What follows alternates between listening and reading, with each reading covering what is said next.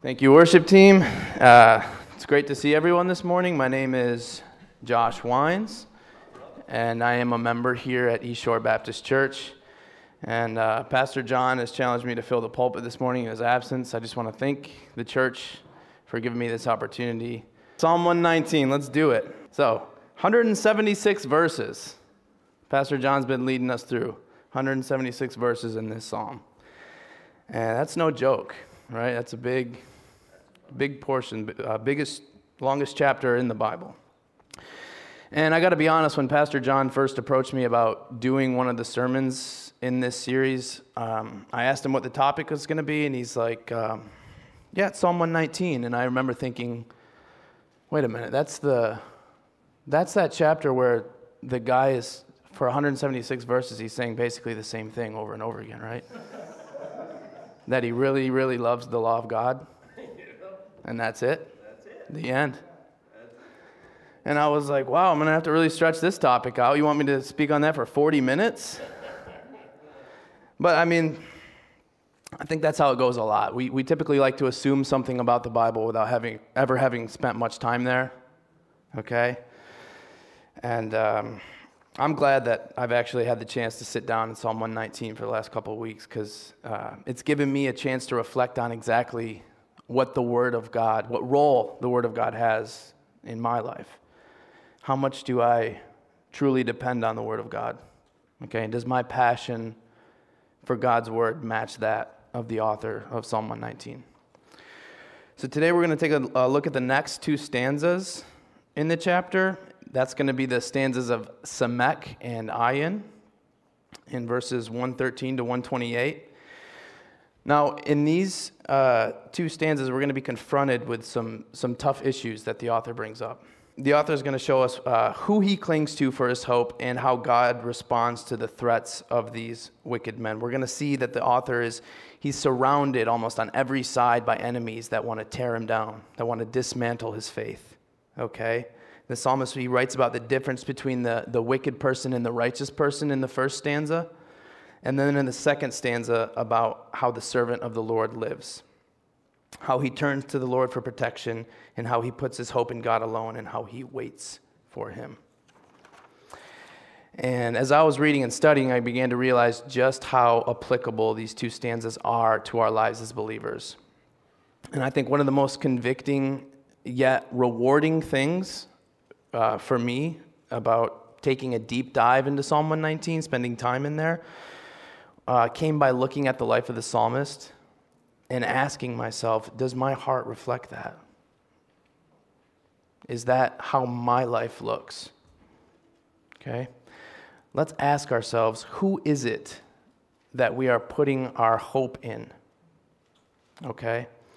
For our safety and security. And what do our hearts truly long for in our day-to-day lives? So with some of those questions in mind, let's open up our Bibles to Psalm 119, verses 113 to 128, and read what the Lord has to say. If you don't have a Bible, there is one in the seat back in front of you. We're going to be on page 609 in that Bible. So I'm going to read, and then we'll pray, and then we'll jump in. Starts like this. 113. I hate the double-minded, but I love your law. You are my hiding place and my shield. I hope in your word. Depart from me, you evildoers, that I may keep the commandments of my God. Uphold me according to your promise, that I may live, and let me not be put to shame in my hope. Hold me up, that I may be safe, and have regard for your statutes continually. You spurn all who go astray from your statutes, for their cunning is in vain. All the wicked of the earth you discard like dross. Therefore I love your testimonies. My flesh trembles for fear of you, and I am afraid of your judgments. Verse 121, I have done what is just and right. Do not leave me to my oppressors. Give your servant a pledge of good. Let not the insolent oppress me. My eyes long for your salvation and for the fulfillment of your righteous promise. Deal with your servant according to your steadfast love, and teach me your statutes. I am your servant. Give me understanding, that I may know your testimonies. It is time for the Lord to act, for your law has been broken. Therefore, I love your commandments above gold, above fine gold. Therefore, I consider all your precepts to be right. I hate every false way. Let's pray. Heavenly Father, I just thank you so much for this opportunity this morning to gather together in your name. We pray as we hear from your word, Lord, that you'll speak to us, that you'll communicate, God, and that we'll hear clearly about your love, and then we'll see your Son, even from all the way back in Psalm 119, even from the Old Testament. Thank you so much for your word, how it speaks to us. It's in Jesus' name we pray. Amen. Okay, so this first octave, one of the first things we should notice when reading through it, these first 8 verses, is our first point. The path of the wicked is contrary to that of the righteous. The path of the wicked is contrary to that of the righteous. The author of this psalm says in verse 113, I hate the double-minded. So this is one of those verses that, I read it and kind of did a double take on it. It didn't immediately register it. Christians aren't supposed to hate, are they? Yet, here we are. We have the psalmist saying, indeed, he hates the double-minded. Now, for some of us, maybe this isn't a foreign idea at all. Did you know that the word hate occurs more than 150 times in the Bible? Okay? That on numerous occasions, we are being instructed to either hate or to reject something. Okay? For example, Proverbs 8:13, it says this, to fear the Lord is to hate evil. I hate pride and arrogance, evil behavior and perverse speech. Later in this same chapter, Psalm 119, 163, the author says, I hate and detest falsehood, but I love your law. Yet Jesus says in Matthew 5:44, love your enemies and pray for those who persecute you. So how do we respond to 113? I think this might be one of those rare examples where an oft-quoted Christian phrase might help guide us. Okay, if you guys have ever seen the musical Hamilton, I love the musical Hamilton. My wife and I can probably quote almost every song. If you've ever seen that, you'll remember the phrase, hate the sin, love the sinner. Okay, and maybe you've heard that before outside of the musical Hamilton. C.S. Lewis actually talks about this in his book, in Mere Christianity. He says that for a long time, he used to wrestle with this very idea of hate the sin, but love the sinner. Okay? And he didn't actually come to terms with this idea until years later that he had actually realized that he'd been doing this for a long time, okay, with himself. Okay? He hated the sin, the greed, and the conceit that controlled him all too often, but he went on loving himself anyway. He goes on to say, Christianity does not want us to reduce by one atom the hatred we feel for cruelty and treachery. We ought to hate them. Not one word of what we have said about them needs to be unsaid, but it does want us to hate them in the same way in which we hate things in ourselves, being sorry that the man should have done such things and hoping, if it is any way possible, that somehow he can be cured. So the idea there is that the way that we hate sin in ourselves but still seek our own well-being, okay, that's how we should feel about others. So in that sense, yes, we should hate the sin of others, but we still ought to seek the well-being of sinners as far as it depends on us, okay? Now, the author is also very specific in saying that not only does he doesn't hate sinners, he's specific in saying he hates the double-minded. Okay, that's what verse 113 says. Not just the sin of others, but especially double-mindedness. What's double-mindedness? I looked up the Webster definition of double-mindedness. It says wavering in mind, undecided, or vacillating. And to be sure, we have plenty of examples throughout the biblical text of the seriousness of the sin of double-mindedness. Because being indecisive doesn't sound that serious, right? It doesn't sound super serious, being indecisive. Well, when it comes to our faith in God, it's a serious issue. God speaks very seriously about the sin of double-mindedness. One example that I found in particular is in the book of James, chapter 1, verses 5 through 8, says this, if any of you lacks wisdom, let him ask God, who gives generously to all without reproach, and it will be given him. But let him ask in faith, with no doubting. For the one who doubts is like a wave of the sea that is driven and tossed by the wind. For that person must not suppose that he received anything from the Lord. He's a double-minded man, unstable in all his ways. James is saying here that double-mindedness in our faith, essentially it equates to instability in our walk. Okay? If we're unsure of where we're going, of who we're going towards, how are we ever going to get there? The author is fed up with the double-mindedness of those who are surrounding him. He detests double-minded people. So let's think for us, right? What are some examples of a double-minded person today? Maybe it's a person that serves God on Sundays only to serve his own desires the rest of the week. That's double-mindedness. That's what it looks like to be unstable in your faith on a weekly basis. A double-minded person might also demand forgiveness from someone while also faithfully building up bitterness towards another. That's being double-minded in your love towards your neighbor. Okay? And if that's you, let me remind you that you're only trying to fool God. God sees through double-mindedness, and God is not fooled. Now, in contrast to how the double-minded live, however, the author says, "But I love your law. The way of the wicked is contrary to that of the righteous, and it shows by how they treat the law of God." Okay? The author is saying, here's how the wicked live. They're wavering back and forth between faith and no faith, between God and no God. But I love your law. I am not wavering. The righteous, they love the law of God. To the righteous, the law is life. The author says, I will not waver.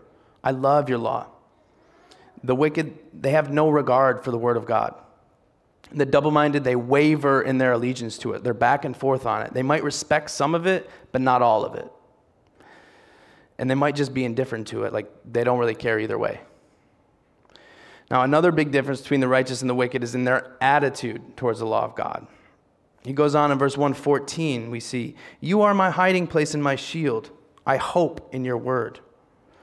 Now, one of my favorite chapters in the Bible is Psalm 191. And in Psalm 191, we see powerful imagery to describe our God as our shelter and our protector. And verses 14 and 15 of that psalm, God is speaking. He says this. He says, "Because he holds fast to me in love, I will deliver him. I will protect him because he knows my name. When he calls to me, I will answer him. I will be with him in trouble. I will rescue him and honor him." Here we can see that the righteous, they have in God a shelter where they can take cover from the wicked and from the double-minded. And the author here is, remember we said he's finding himself encircled by enemies. He's surrounded, but he can rest because he knows who his protector is. The same goes for those of us who trust in God. Okay? In the worst of all circumstances, when life has you pinned down, we can always rest in the shelter of the Almighty. He's the one who gives us the imperishable hope of salvation. We can always rest there. Not only is God our hiding place, he's also our shield. "You, O Lord, are a shield about me." We sang this morning. Sometimes we can't simply just run away from whatever situation we're in. All right, and that's okay because in those times, that's when God is a shield to us. Now, if you're asking, how does that work? How exactly does God act as my hiding place or my shield against evil men and temptations?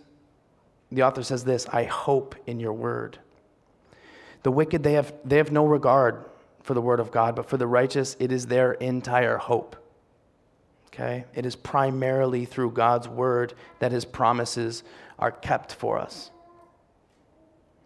It is his word that we need to run to, and his word that we need to wield in times of temptation or difficulty. And this pertains to all of life's problems, not just when our enemies surround us. Whatever trial God has set in your path, or whatever circumstance you're facing, there's hope in the Word of God to face that, to confront that trial, to confront that circumstance. One verse, for example, that I love to turn to when I'm struggling to trust in God's persevering love for me is Philippians 1:6. It says this, "For I'm confident of this very thing, that he who began a good work in you will perfect it until the day of Christ Jesus." I really like that verse. Okay, and that verse tells me that even though I struggle with sin, even though I'm a sinner and I struggle with sin constantly, God will not stop the work that he started in me until he is finished. I can rest in God's faithfulness that's found in his word. Turn to his word in life's circumstances. This verse that helps me to cast away my thoughts of inadequacy or self-pity, okay, and to rest in his faithfulness. Your daily strength and your deliverance are found in God's promises to us in his word. And it's in the promises of God's faithfulness to you that you will find the power to resist, even when the wicked surround you. So what we should be doing is actually familiarizing ourselves with the word of God. That's the application. Strive to spend some time, even a little bit of time, in the Bible every single day. The more we are in tune, the more we know the word of God, the better we can recall his promises to us in difficult times. Verse 115 says this, "Depart from me, you evildoers, that I may keep the commandments of my God." Now, this is a great verse. How many of us need to break from the company of those who aren't interested in keeping the commandments of God? Right? The author knows that this is true. It's very difficult to follow God and to also be surrounded by those who have no interest in him or who waver in their faith to him. There is danger in constantly putting yourselves in the company of those who have no love for God's law. And it will be much harder to remain faithful to God's commands when there isn't anyone around you who has any interest in doing that. Now, this verse also is not making the point that you can never hang out with an unbeliever, right? In fact, we should have a desire to be around unbelievers in order to share Jesus with them. Instead, what we should be thinking here is if my inner circle is comprised mostly of those who have no desire to obey God or to help me to keep his commandments, then my inner circle probably needs to change. Okay, let me repeat that.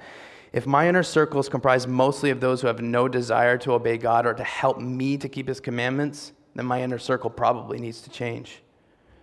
We should be surrounding ourselves as much as humanly possible with those who want to help us to carry out the will of God for our lives. The author of Hebrews, he makes this point in chapter 10, verses 24 and 25. He says this, "Let us consider how to stir up one another to love and good works, not neglecting to meet together as is the habit of some, but encouraging one another, and all the more as you see the day drawing near." So this is why we gather every Sunday. It's vital that we meet together for the sake of encouragement. And being surrounded by believers helps encourage us to continue to obey our God. And without that frequent encouragement, it'll be easy for our hearts to start drifting away. Don't be fooled. The wicked, they will eventually try to attempt to steer you away from God's will for your life. Consider, for instance, we have home fellowship groups here at the church. It's a great way for you to meet other believers in this church and just to be encouraged by them outside of gathering on a Sunday morning. This will help you grow deeper relationships, and especially with those who can relate to you on the path that you're on as a child of God. Yeah, that's going to be vital. Another way that we can tell the difference between a righteous person and a wicked one is by the righteous person's humility. Now, the author is going to turn now to ask God for help in verses 116 and 117. He asked God to sustain him so that he can live in verse 116. The author knows that he needs the word of God to strengthen him on a daily basis. Okay? He asks again in verse 117 for God to uphold him, that he may be safe, that he might have regard for God's statutes continually. And I see real humility there from the author. However, I know that it's easy to read a chapter like Psalm 119 and to walk away feeling discouraged because the author is constantly emphasizing his obedience, right? It seems to suggest that the author is a lot closer to God than any of us ever will be. I know I've read chapters like Psalm 119 before and kind of walked away feeling a little bit discouraged. He's always talking about how obedient he is and how close he is to God. And it's like, man, does my life look like that? Does my heart reflect that? Can be a little bit discouraging. For instance, verse 101 in this chapter says, I have restrained my feet from every evil way, that I may keep your word. Or even our passage today, verse 121 says this, I have done what is just and right. Do not leave me to my oppressors. However, when we take a closer look and we see that the author is very aware of his failures. In fact, the very last verse in the psalm is this, 176 says, I have gone astray like a lost sheep. Seek your servant. See, the author, he desires obedience, but he knows that it's God's grace that upholds him, that empowers him to obey. His self-awareness is another quality that sets him apart from the double-minded man. He knows where he's weak. He knows where he falls short. He knows how fragile his life is, and he turns to God to sustain him. That's humility. That's the humility of a righteous person. The double-minded person won't do that because he has no sense of his own weakness before God. And that's why the double-minded or the wicked man will ultimately meet their dreadful and terrible end. Verse 118 and 119, moving on, they make it clear what the destiny of the wicked will be. This is where it gets a little bit scary, guys. Verse 118 says this, you spurn all who go astray from your statutes. You spurn all who go astray from your statutes. Now, this is a serious subject, but I like the word spurn there. If you look up the definition of spurn, I wrote it, to reject with disdain or contempt. So, if you guys like football, I'm a big football guy. I really like football. When I see the word spurn, my mind immediately jumps to Derrick Henry. If you know who Derrick Henry is, he's this massive running back for the Tennessee Titans. And it seems like every Sunday there's another highlight of Derrick Henry just stiff-arming a defender into oblivion, into another dimension. And that's what I visualize when I see the word spurned. It's not only a rejection, but a rejection with contempt. Okay? The verse continues, their cunning is in vain, 118. I quoted one scholar here, Danny Aiken. He says, they may have lied to and fooled others. They may have lied to and fooled themselves, but they have not fooled God. The wicked, they attempt to carve out their own path aside from God's law, but all they receive in the end, the godly stiff arm. He discards them like dross, says verse 119. Now, dross, if you don't know, is the impure material that melts away, then is discarded when a particular metal is being refined. Okay, the wicked, they're not useful to God. They're good for nothing. That's what the verse says. In the end, God will throw them away. How does the author react to God's judgment on the wicked? Verse 120 says this, my flesh trembles for fear of you, and I am afraid of your judgments.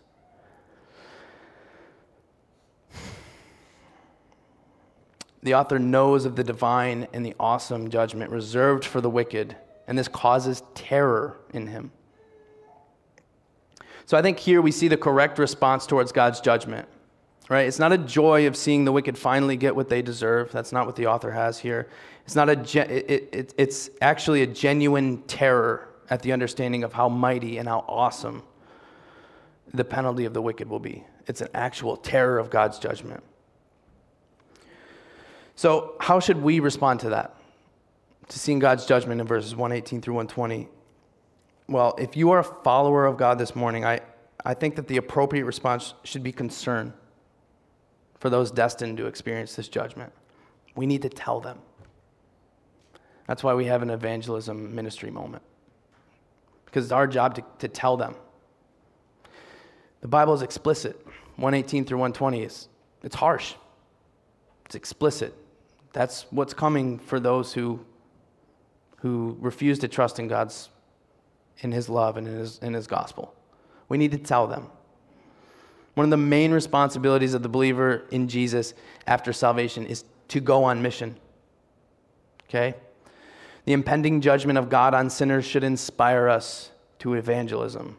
If it doesn't inspire us to evangelism, we're probably not understanding just how terrible and awesome the judgment of God will be. It should inspire us to go and tell them. Now, if you're here this morning, you're not a follower of God. And two things. First, you must beware. Okay, the Bible is explicit in saying that this is the fate of those who reject God and refuse to trust in the message of the gospel. Okay, God's wrath and his judgment, that's the final act for those who refuse to accept the gift of Christ's sacrifice and place their faith in his death and in his resurrection. It's a harsh reality, but it is a reality. It's a reality of the Bible. Now, the second thing that you should know if you're not a believer in Jesus this morning is that this judgment doesn't have to be the end of your story. Doesn't have to be. The blood of Jesus was shed for anybody who would turn from their sin and receive life. And you can have that gift. And we're going to come back to that. But make no mistake, the way of the wicked is contrary to that of the righteous.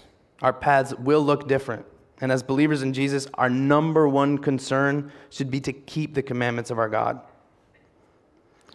So let's start by developing a love for God's word. Spend time in the word, a couple minutes a day if that's what it takes. Surround yourselves also as much as humanly possible with those who want to guide you in obedience. Okay? They want to help you follow God's path, God's will for your life. Surround yourself with those kind of people. This can help to begin to rework your inner circle if it needs reworked. Okay, and another great way we could do that is by beginning a discipleship relationship with another believer. Somebody that you might have noticed desires to walk closely with God and can help you to do the same. So don't be shy. Take your faith into your own hands. Okay?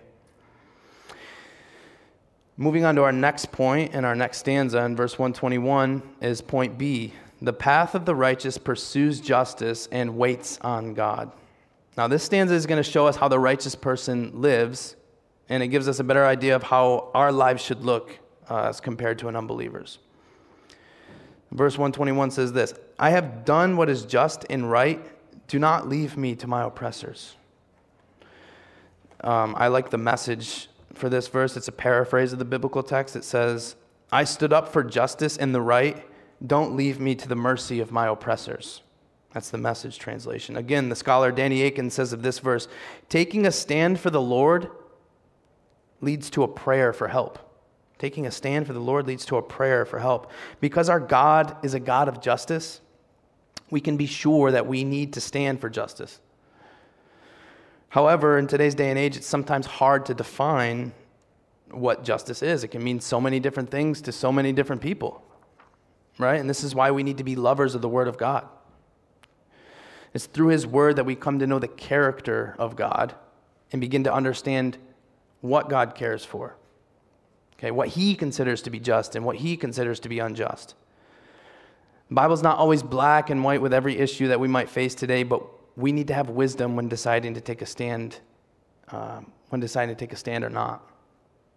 And when we do make a stand for justice, however, we can be sure that we will be opposed in some fashion, one way or another. And I think that's what the author is referring to here. He's saying that, Lord, I've stood for your cause. I've stood for you and for your cause my whole life, Lord. So please help me. Help me because I'm being attacked for my faith. Verse 122, he says, give your servant a pledge of good. In other words, promise me that you're going to be there for me when I take this stand, this stand for justice. Give me a pledge of good. Promise me, Lord, that you're going to be there for me. Stand up for me. He's saying, I stood up for you, Lord, and now I want you to stand up for me. The path of the righteous is a pursuit of justice while trusting in God to handle the consequences. Sometimes those decisions are going to be hard, whether to stand or not. Sometimes we might not know exactly what the proper stand is, what cause to stand for, but we can be sure that when we stand for God's justice, He will stand alongside with us. He will handle the consequences. In this sinful world, there will be consequences for choosing to stand up for what is right. But know that your God is not asking you to face those consequences alone. Call on Him to be your shelter in those times, just like the author is doing here. And verse 123, moving on, it says, "My eyes long for your salvation and for the fulfillment of your righteous promise." The New American Standard Version has it like this: "My eyes fail with longing for your salvation and for your righteous word." Here we see the result of the author spending years of his life taking the good stand against injustice. He's grown weary. Okay, he's tired, even to the point of giving up.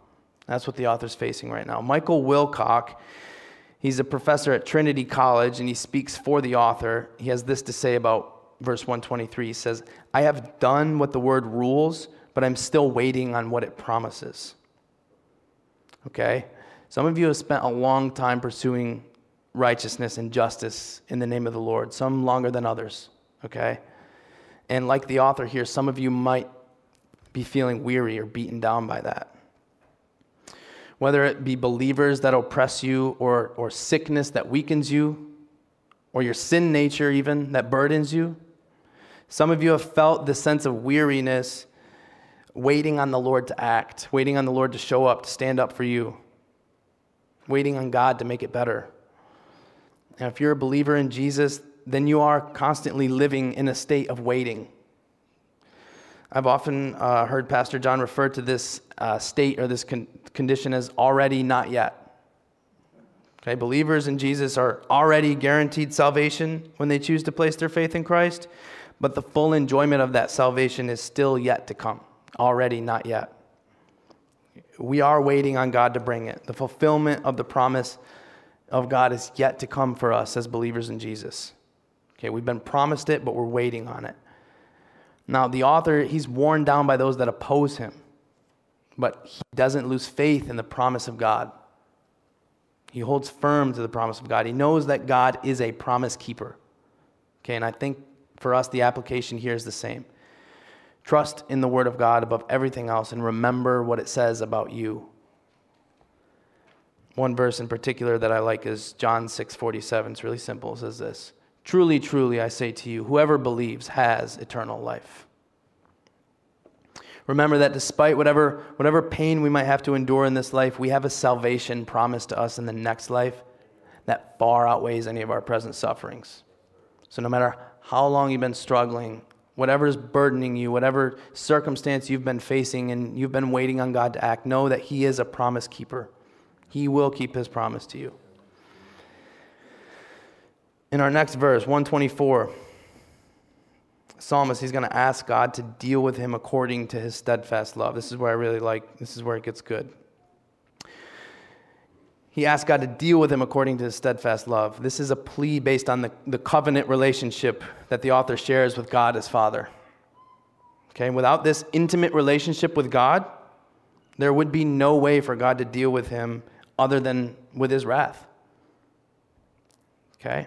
And if you have also never placed your faith in Christ and accepted His sacrifice for your sins, there is not a way for God to deal with you according to His steadfast love. Let me repeat that. If you have never placed your faith in Christ and in His sacrifice for your sins, there is no way for God to deal with you according to His steadfast love. Okay? The Word of God says in Romans 3:23, "For all have sinned and fallen short of the glory of God." Because we have all sinned, because each one of us has personally sinned, God says that there must be a payment to make that right. He requires a payment for each sin that's been committed. And what is the payment for your sins? What's going to be the payment for your sins? What's Romans 6:23 says? "For the wages of sin is death. The gift of God is eternal life in Christ Jesus our Lord." But specifically, for the wages of sin is death. Death is the payment for your sins. And that's not just a physical, right now kind of death. This is an everlasting kind of death that Paul's referring to in Romans. It's an eternal separation from God in a place reserved for those with no payment for their sins. A place called hell. And the Bible is very explicit about this. However, God loved you so much that He sent His Son to be the payment for your sins. Amen? Jesus chose to go to the cross in your place to pay the penalty that is required for your sins And now by placing your faith in Jesus, by believing in him, you can also have the promise of eternal life. Okay, God loves you and wants a relationship with you. Without Jesus, there is not a way for him to deal with you according to steadfast love, according to his steadfast love. He wants to deal with you according to his steadfast love. You need a Savior. We need a Savior. We all need a Savior. Verses 125 and 126, the author, he asks for God to teach him his word and pleads with the Lord to fight for his cause. Here we see the servant of the Lord humbly asking God to give him understanding.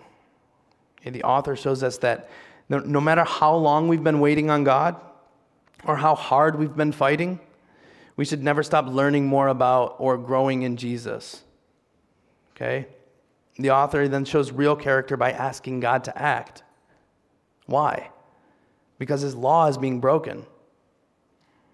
Here's where we can tell that the righteous person or the servant, he cares more about God's reputation than his own. The author has been surrounded by evildoers. He has been oppressed by the double-minded, but he has consistently shown a greater concern for God's glory than for his own well-being. He's consistently shown a greater concern for God's glory than for his own well-being. The more that we come to know Jesus and his love for us, the greater concern we will have for his glory, for his name's sake. And with these last two verses, we end up where we started. Verse 127 says this, "Therefore I love your commandments above gold, above fine gold." The author has seen the double-minded and the lawless act with contempt towards God and has created in him a great love for the law. I think it's a rule that if you preach here at East Shore, you have to include at least one Spurgeon quote. Pastor John, I think, mentioned that to me before I started, so here's my Spurgeon quote for today. On verse 127. Charles Spurgeon says, "So far from being swayed by the example of evil men so as to join them in slighting the scriptures, he was the rather led into a more vehement love for them. As he saw the commandments slighted by the ungodly, his heart was in sympathy with God, and he felt a burning affection for his holy precepts." Okay, to summarize that, the more that we see this world drift away from the law of God, the more compelled we should be to drift back towards it. Okay? Seeing the wicked turn their backs on God's commandments should only embolden us in our pursuit of God. It shouldn't intimidate us. We should recognize that the path of the wicked, it is contrary to that of the righteous in every single way. Rejoice that God has granted us salvation, but respond to God's promise by proclaiming his word to unbelievers. That's the response. Take that word, take the love that God has given to you, and take it out into the world, because people need to hear it. The paths that we are walking on are either leading us to life or to death. That's the only two choices that we have. That's what the Bible says. Life or death. And if we've been granted life, then we're also responsible to tell others about that life. So take the example of the author and cling to the Word of God, which gives us our hope. And wait with longing for that hope to be revealed in Christ. Let's pray.